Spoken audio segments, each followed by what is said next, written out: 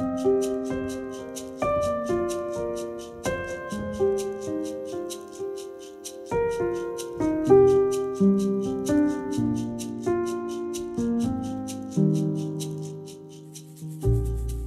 to In the Deep. I'm your host, Catherine Ingram.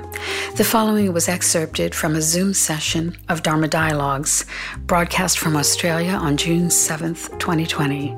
It's called Our Moment in History. I invite you to join us for any of the upcoming Zoom sessions. They'll be held on the first and third weekends each month at 2 different times per weekend, so that wherever you are in the world, there's a time slot for you. You can see the schedule page at catherineingram.com for details.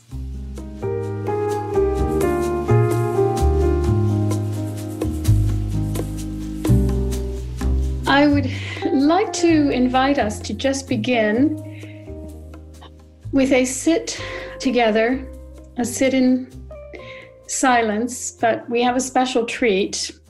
Some of you have been on previous Zoom calls, so you know the special treat, but our dear, dear beloved Noah is here because he's in Touro Alumni, and he's there at the foot of the mountain of Arunachala, and there he is. You can hear the birds. We're watching sunrise at Arunachala right now. Okay, well, there's the mountain. Some of us will maybe never get to see this mountain in real life, so-called, but here it is, live images. And I thought we would begin with a little sitting, just looking at the mountain. Many of you know what this mountain represents. It's made famous really by the place that Ramana Maharshi spent most of his life until he died. And it's considered a very, very sacred place. Many, many, many lovers of Dharma, lovers of truth, lovers of simply being have spent much of their lives there. And people have come from all over the world to pay their respects to this place. So it's imbued with, I would say, a kind of frequency, a kind of vibrational field around it. And here it is at sunrise.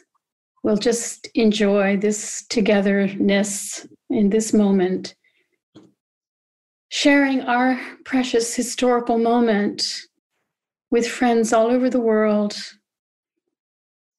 Lucky as we are to be able to do this at this time.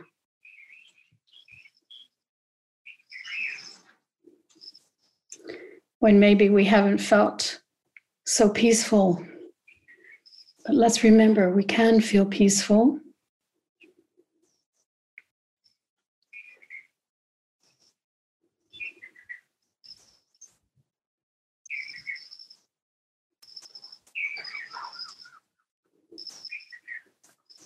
And let's just breathe in an easy way.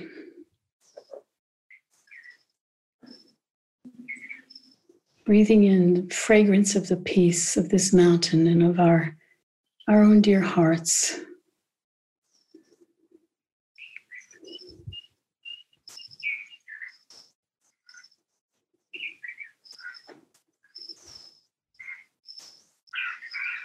And releasing the stress of thoughts that have been going by like very loud traffic. Just releasing all of that for this moment together.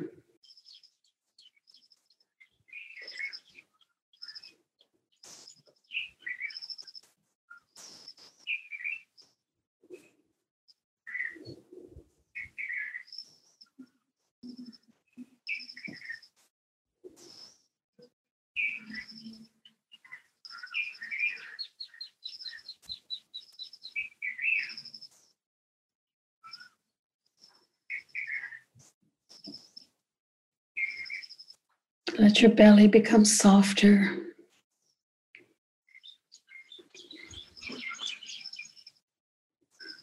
Enjoy the twittering of the birds. Sunrise in India.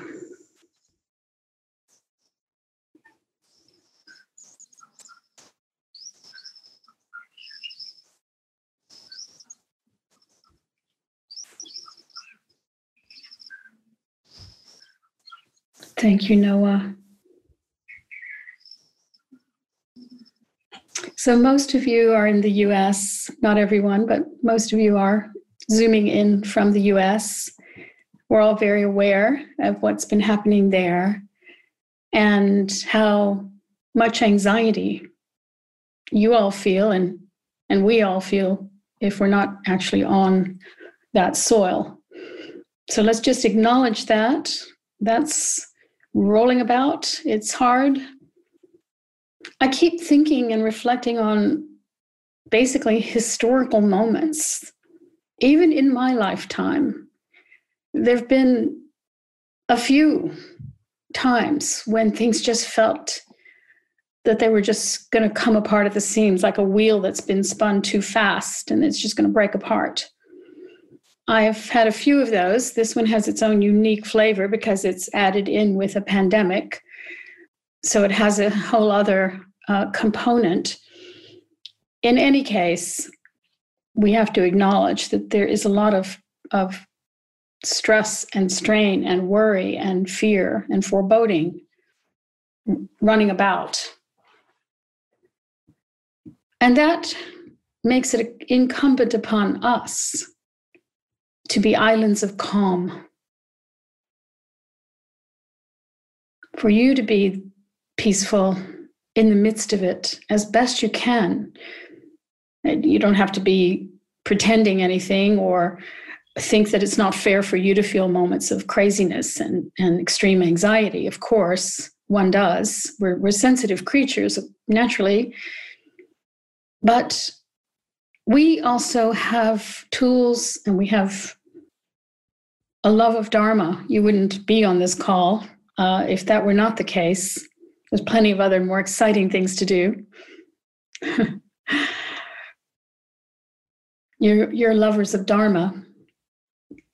And as lovers of Dharma, you have to keep reminding yourself, perhaps in these times, you'll see all kinds of things, all kinds of images that are going to trigger you in different ways, different types of anger at different factions that are happening, whichever one you happen to think is the worst. You watch what they're doing, and it can enrage you, perhaps.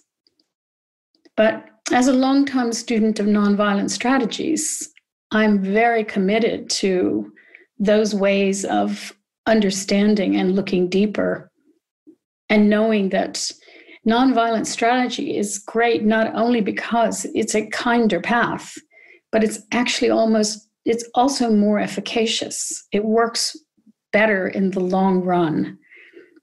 So it's an elegant strategy in that regard. And how do you maintain that as an expression in your own life? So one option to consider is to be a calm voice in conversations, to not add to the fire, to be the one speaking calm, to look at the deeper structures, or to feel into your friends or your group of friends' fear. Feel into it and feel the compassion that would naturally arise as you understand that a lot of people whose expression is rage, what's underneath that is extreme terror. So in these ways, you're offering nonviolent communication. And of course, nonviolent communication flows very freely from a peaceful heart. So I'm going to encourage us all to really turn to that which calms you down, gives you joy, lights you up in some way in this time. It may be counterintuitive in some ways to do that. You may feel that it makes you look like you're airy-fairy or that you're apathetic, but that is not the case. what you're doing is you're standing in your own dignity and you're forging in yourself a very strong commitment.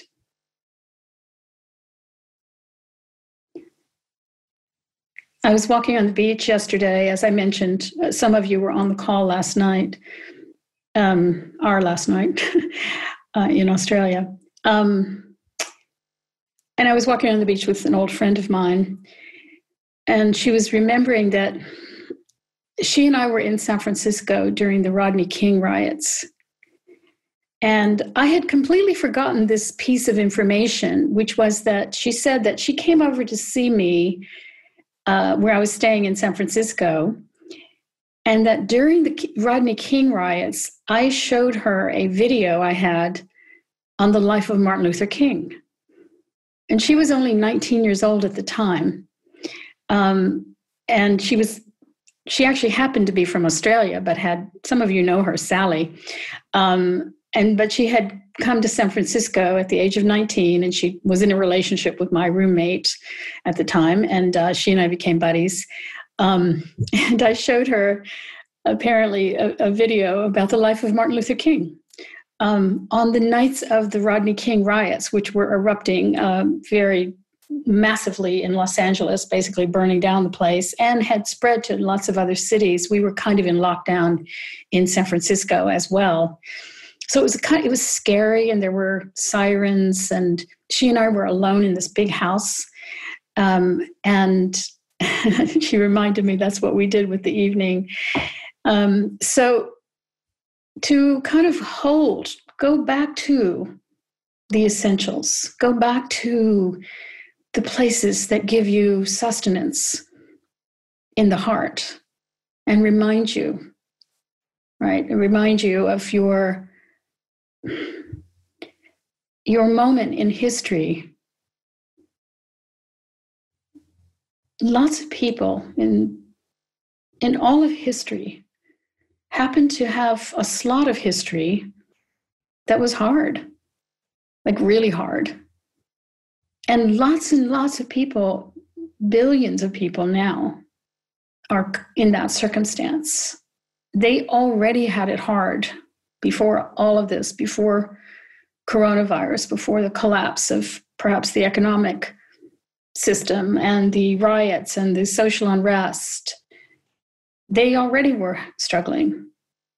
And yet, life goes on. As all of us know who've traveled, say, in the so-called third world, as Noah can attest, being right there now, life goes on.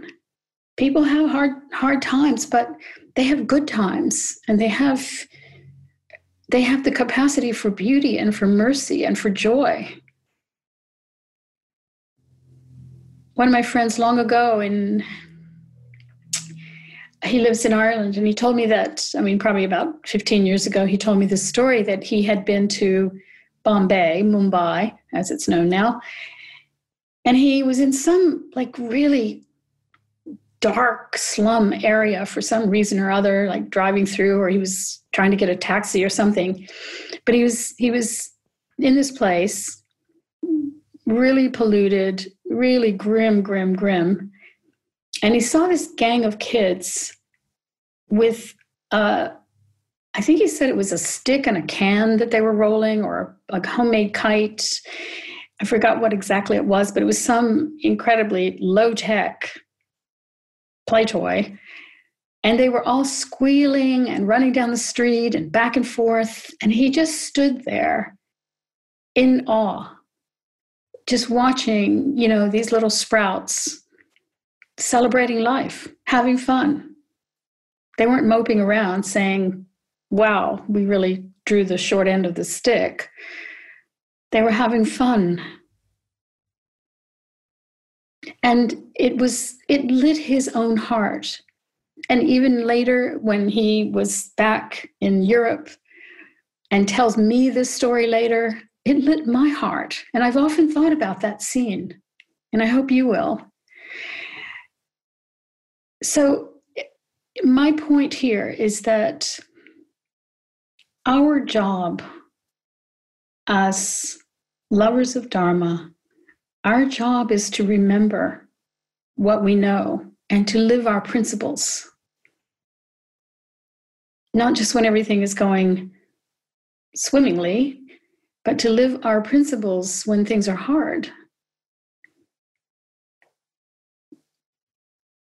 And to keep returning to peace, just remembering. And don't worry if you have moments of rage and you have moments of extreme fear. That's all conditioned to be expected, but just keep returning to what you know, just gentle reminders. And if you have whole phases, like several of my friends have recently told me that they're having days of anxiety, not just short periods, but whole days and trouble sleeping and things like that. Okay, that too, do your best to interrupt it.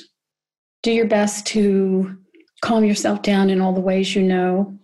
Be indulgent if there's something you can do that calms you down. Know that is an offering to everyone else for you to get calm. So if it means you do some kind of treat for yourself or whatever your thing might be, whether it's a walk in nature or a good run or a swim or a bath or a book that's fun for you or some music, dance to it, or make a fantastic meal. And don't worry about counting the calories, right? Have fun. Calm yourselves down. That's your offering.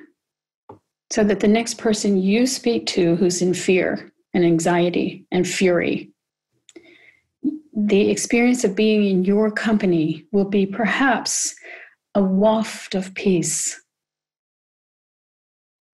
Just like looking at this mountain. You can implant this image in your mind and be like this mountain.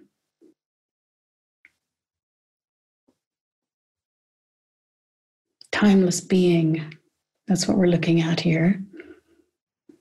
That's what we are, not in a personal way, right? Very temporary little mode we have here, as I spoke about last night, but we're part of something that's seemingly timeless.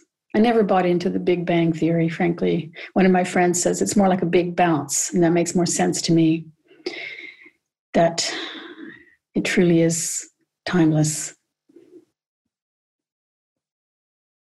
And somehow or other, we came out of all this stardust and gases and extraordinary specificity of evolution, just even that we know of on our planet, let alone all of the cosmic things that had to come to be in order to produce life. And then suddenly there's life in simple forms that eventually made you amazing, made you hearing noises from a faraway place, and those noises are completely recognized in your heart. That's pretty amazing. That's pretty amazing that we have this going on. So here we are in our moment, in our historical moment, in our lucky lives. And I'll just encourage us to sit tall in it. Sit tall on your mountain seat of freedom. That's your choice. And it will probably get harder in terms of the stresses that are going about. It's not as if we can look to some situation on the horizon and say, oh, that's getting handled really well. But just like with watching the Martin Luther King show during the riots, the Rodney King riots, and all of the other things that just in my one lifetime I've experienced, the threat of nuclear war, the anti-war protests during the Vietnam War, lots of my friends getting drafted or having to go live in Canada in order to not be sent to war. Just the climate crisis, all of it, it is bearing down on us in different ways. And this happens to be our moment in history. So this is what we've got. And frankly, I think the Dharma can shine ever brighter in it. Like Martin Luther King Jr. said, it is only when it is darkest can you see the stars.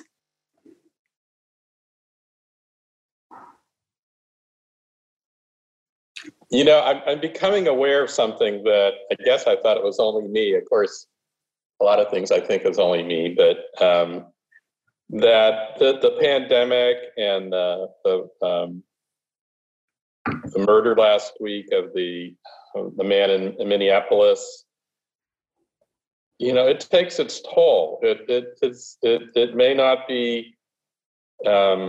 I may not see it in everyone. I only know one person that's gotten sick with the virus, but it seems like we're all kind of walking through this. I don't know if it's a woods, a swamp, or a morass, or maybe all of them, of just these feelings of loss and separation and pain, and and most people I know don't really talk about it. It's kind of this vague, oh yeah, I'm not sleeping well, or I'm not, I don't see my friends, I don't get to hug them. But it just seems like it's pretty pervasive. It's more pervasive than I think I was aware of until recently. Mm-hmm. A lot of my friends are saying, oh, I'm really sensitive right now. And I was trying to get my arms around that this morning. And, well, what are they sensitive about? Life goes on. I have food on the table. I can go get a coffee. I can do most of the things, although it still seems kind of this unreal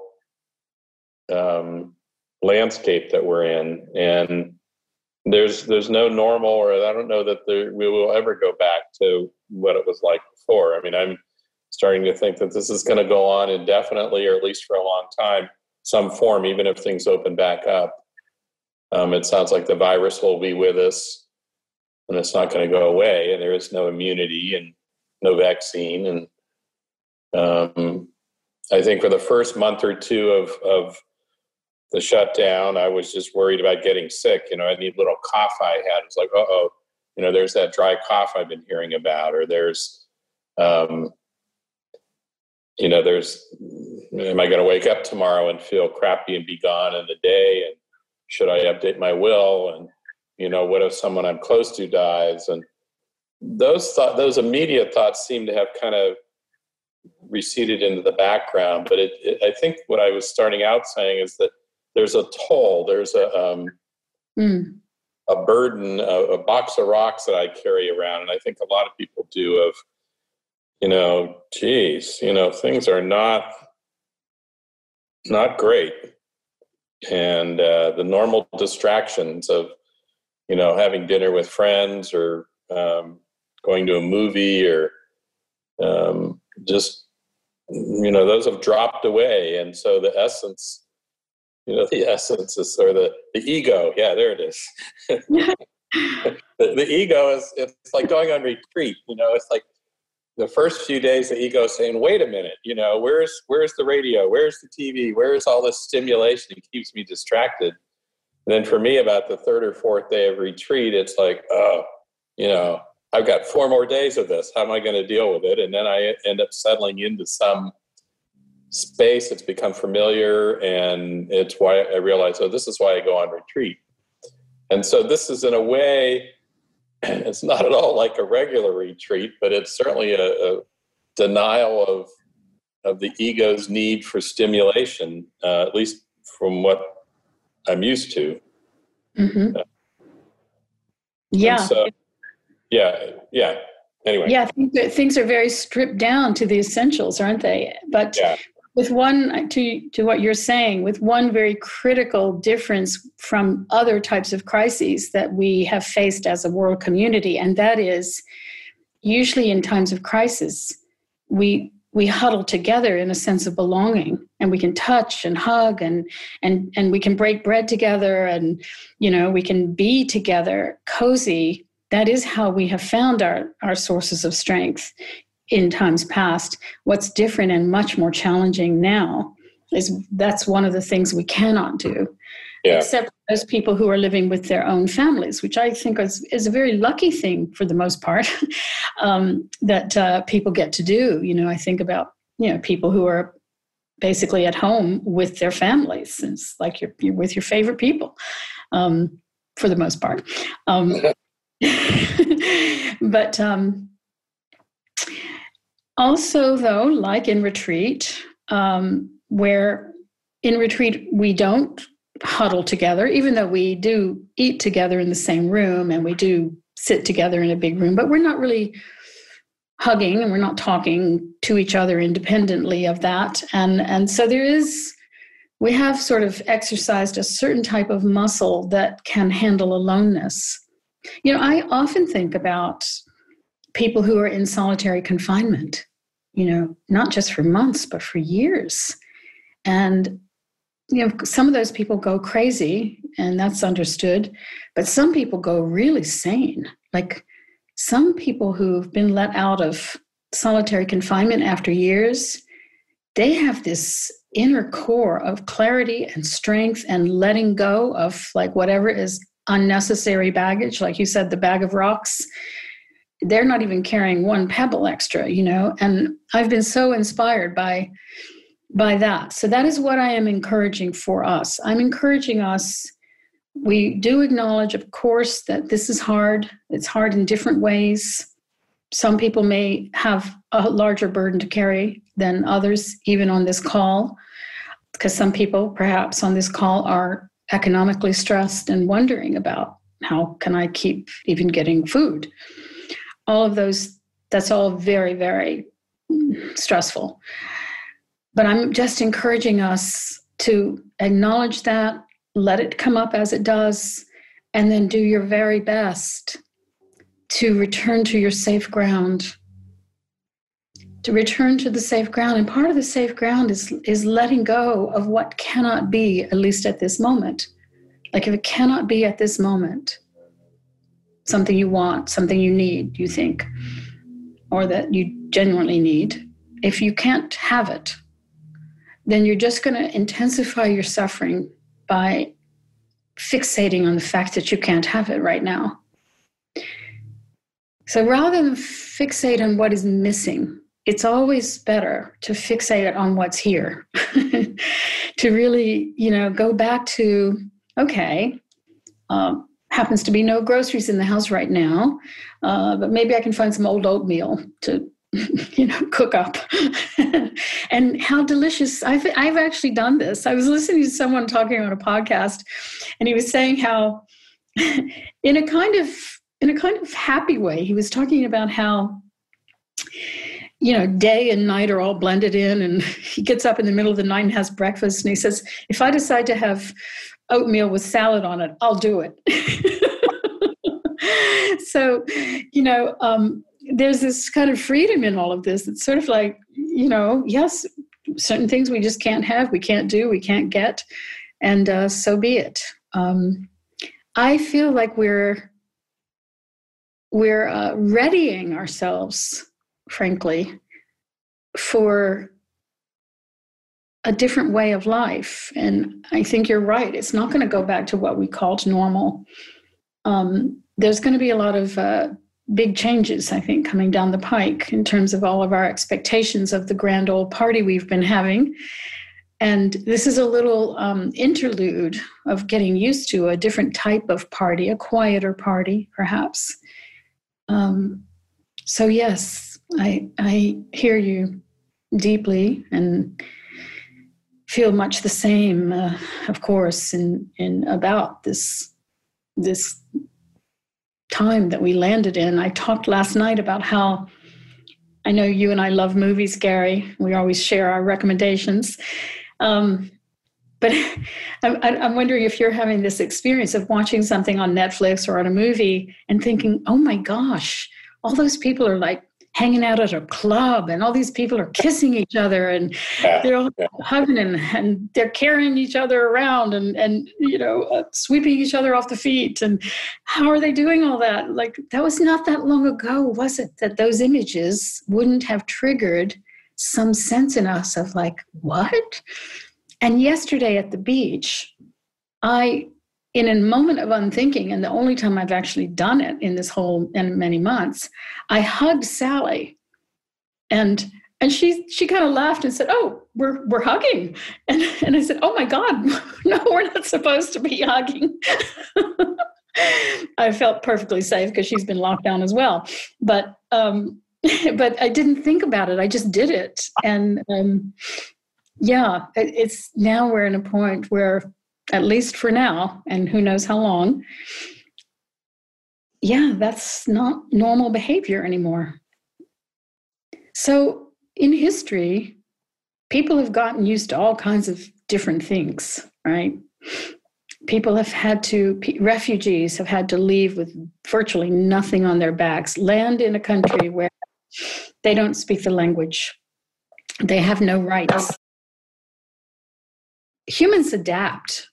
They really adapt amazingly, sometimes maybe to our disadvantage, because we adapt downward in so many ways too. We allow for things that are not so healthy for us to continue. But I think our adaptability, our sort of dharmic adaptability, is very, very helpful. And that's my encouragement for us. Hello, this is my first time, so it's lovely to be here and to see everyone. So the thread of this conversation is really wonderful. I'm relating very much to where you've actually been sewing together these different conversations with people, and I'm feeling like I'm going on this ride with you. I'm sort of the mind set that I was really happy with the lockdown. I'm an extreme introvert, and I spend most of my day outdoors, kind of farming, gardening, and big native plant restoration work that I'm doing myself. So that is my happy place, and I'm blessed, to have that. And the story craziness I can get into is the climate crisis is really what I feel behind all of this, and one thing after another. And that's where I fall into anxiety or fall into these places. And then the riots and everything happening with our Black population is just so horrifying and so right in our face. That what you were talking about the being, the only safe place I find is right here, right now. Mm-hmm. And the hope thing is not here, not now. I don't trust it. It's simply not reliable. And I have friends I have friends who find me very dark at times, and I let this darkness be here because I feel it's real. And I live in America. I was born in Canada, and I feel this cultural difference here, and I still feel a foreigner emotionally because it just simply is not acceptable to sort of not be cheery and bright. It's like I don't have people I can talk to if I'm not. If you can't say something cheerful and hopeful, well, just zip it up. So my plants, my trees are reliable. They're my friends. Yes. I'm actually sorry. I'm very, very privileged to be able to enjoy this time of quiet, and I already feel the noise coming back, and I'm just feeling massive noise. So it's exactly like you said, this is the practice place for finding that being in the midst of the chaos, because it's not likely getting better ever, really. Yeah, I understand. I feel the same. I feel that given what's on the horizon that is locked in, I think in terms of all the social issues and the pandemic, those are things that we could theoretically solve with time and with wisdom and with medical therapeutics.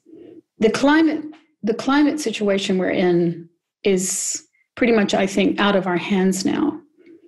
And I know not many people understand that, but for those of us who do understand that or who do sense it very strongly, and those of us who are looking at the science data a lot, that is what we're feeling. That's what a lot of the scientists that I listen to and have for 10 years are feeling very strongly. So I think it is, again, incumbent upon us to sit strongly in the Dharma in this phase, which is already hard, but as a kind of practice.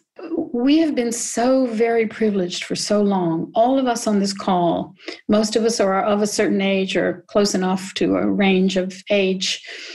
We hit the golden sweet spot so far, that very, very abundant wealth in our countries. What we call middle class is the riches beyond any imaginings for most of history and for most of the world, even now. So we've lived under certain assumptions about a cozy, shiny life and a cozy, shiny old age, and everything kind of continuing on for our children and the grandchildren. And these assumptions now are up for question. They're in question.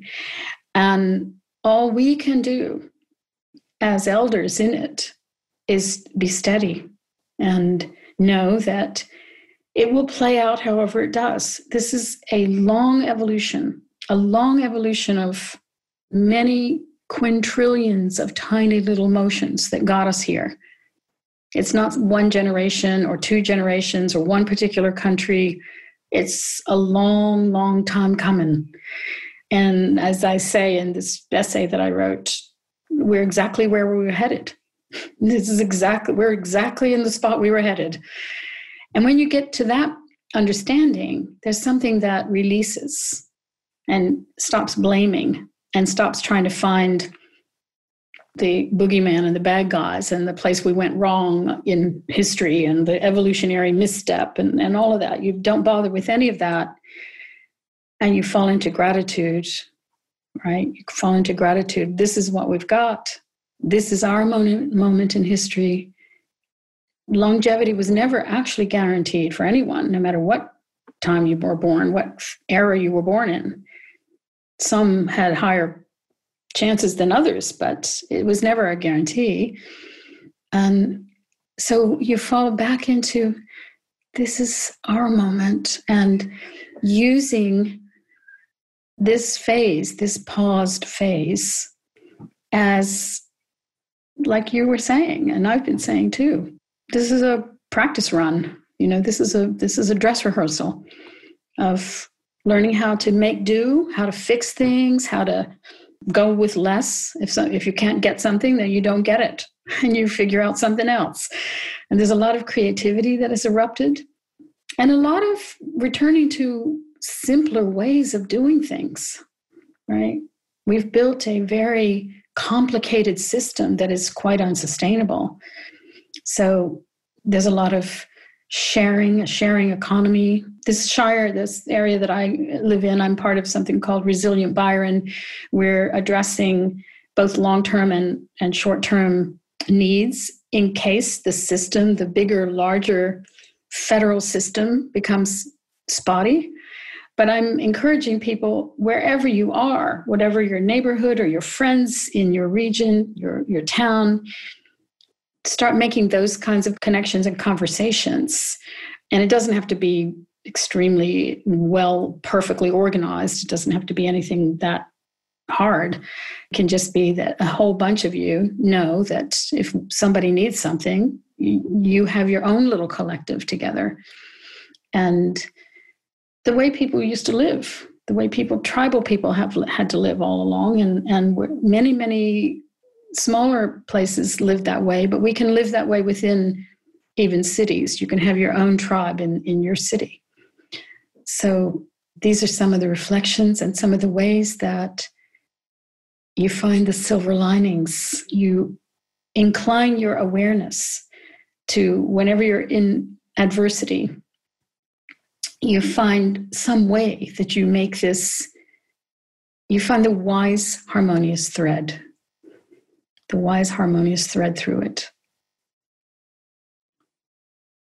I write this column for an Australian journal here. It's based on my, it's called In the Deep with Catherine Ingram, the same as my podcast title. But what I do is I curate some dharmic piece of writing, and I then write a preamble to the thing that we then present.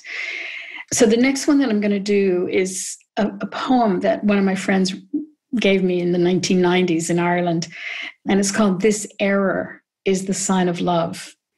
And the whole poem is about how, it's like the crack in the ice where the otters breathe, or each line is on one level, it could look like a mistake or an error. There's some lines transposed in the will for the widow.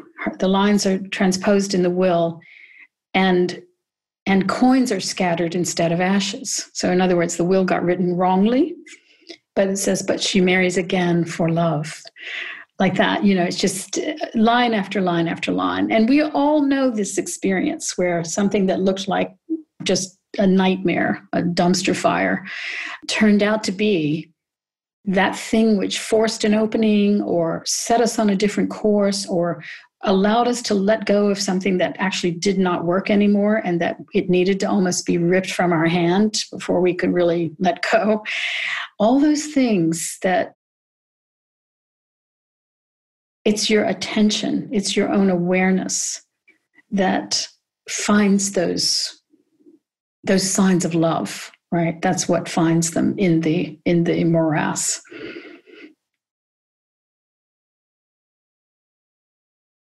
I'm in Dublin, in Ireland, and I suppose just listening in on what other people have shared, I find myself resonating with it. And I suppose, I work in the health service and I'm very busy. I'm a psychologist, so I'm not on the front line, but I am considered an essential worker. So I get to park in places and not have to pay, and get kind of passed along by the police without any hesitation. So it's kind of an odd experience, and in my lifetime, this is a very odd experience. Especially when things kicked off. A lot of you will know how important St. Patrick's Day is in Ireland and what a major event it is, and it was cancelled. And that marked, in a way, the beginning of the lockdown in Ireland. And the lockdown was announced actually from the USA when our Taoiseach, our Prime Minister, was in Washington. So, it's been, for me, quite a shocking experience, I think. I've really been so grateful that I've had so many experiences of retreat, lots of them in Italy with Catherine. And, I found myself when I would begin to feel overwhelmed, I suppose, by what's going on around us. And, overwhelmed, I suppose, just by how shocking it is that not just Ireland, not just Dublin, but every country around the world has been impacted at the same time by the same virus. That for me is shocking. And I know, and I agree with the previous person who spoke about climate change being, the real major concern for us. And I think, So I've been going in and out of overwhelm at times. Part of that's just due to tiredness from working a lot, but part of it also from the awareness, I suppose, of the vulnerability, and I was thinking today, because I was fortunate enough to be on the earlier Zoom session, which in our time was 10 o'clock this morning. So, and that, really set a lovely tone for me today. It's Saturday, it's a day off. And I live alone. And so I was able to have a really nice, quiet day. But I suppose the strong theme that came through for me today was about vulnerability. I'm very careful when I go out, because, I need to be very careful. And so when I go shopping or pick up the shopping for my mother or for myself, I only go out when I need to. So there's the vulnerability around the physical risk. But I think in a way more significantly is the vulnerability I feel just around my place in this time and in this world. So I suppose if the question, Catherine, I have is just really about that. It's about just staying sane in a way, staying sane with the vulnerability and in the vulnerability. Mm-hmm, mm-hmm. Yeah, without hiding away, because hiding away, it's not an option I would choose anyway. Like many others on this Zoom call, I'm an introvert, so I love the quiet, and I like the good excuse not to have to meet up with people too much. That actually is almost like a gift. But it's the vulnerability in that too, and the responsibility not to disconnect just because actually I can. I know. Well, what's coming to say is, I talked about it last night, or maybe it was today on this call. I think it was last night. Part of what torments us is the disparity between what we think should be happening as our life, or our place in it, or our meaning of our life, and the reality, which isn't matching that picture. Right? So that's where the stress is. And, fair enough, we were galloping along with life looking a certain way, where you could watch a movie and see people milling about and not think, oh, that's weird, right? Or you could go to a store and if somebody happens to step within 6 feet of you, you don't sort of leap back in the old days, but now we do. So the disparity, as I say, it's really pictures of this doesn't quite make sense that torment us. What if we said, yes, this is what it is now, right? Not torment ourselves with saying it shouldn't have happened and look at all the mistakes that happened along the way and how dumb all that was, blah, blah, blah. All true, but still not the first dumb mistakes we made as humans. And and also, are they even mistakes? That's the other part of it. It's just the evolution. This is where we are, period. And so to really say yes to your life, dignify this very, very moment you're experiencing. This is your day without a guarantee of tomorrow, right? Mm. This is the one you're living. This is the beautiful moment. Mm. And if you can even just say that to yourself now and again, this is the beautiful moment, right? Yeah. I often do this little experiment, and I use it in my toolbox, of saying to myself, any of these moments will look pretty good from my deathbed. Like any old stressful moment, any crazy moment, any moment when something didn't, come through, any annoying thing, all of it. You look back, if you can, imagining yourself, looking at it as a sweep of life that happened. And you realize this is your precious moment in time. Mm. This is actually your life. It's not a misstep. This is your actual life. Mm. And to your point about the fact that the whole world is sharing an experience, actually, this has never happened before. Even when we call things like world wars, the whole world wasn't involved in those wars. Just some countries were, not the whole entire world.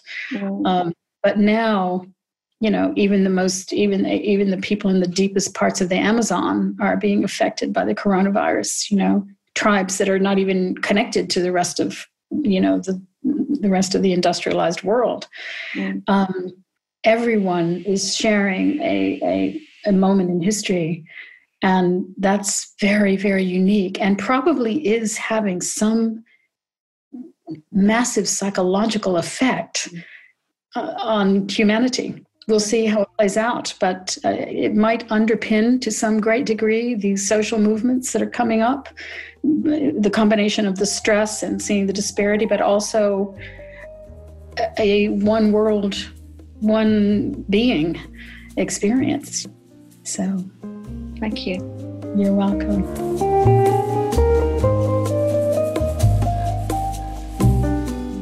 This has been In the Deep. We invite you to join us for any of our live online Zoom sessions twice a month.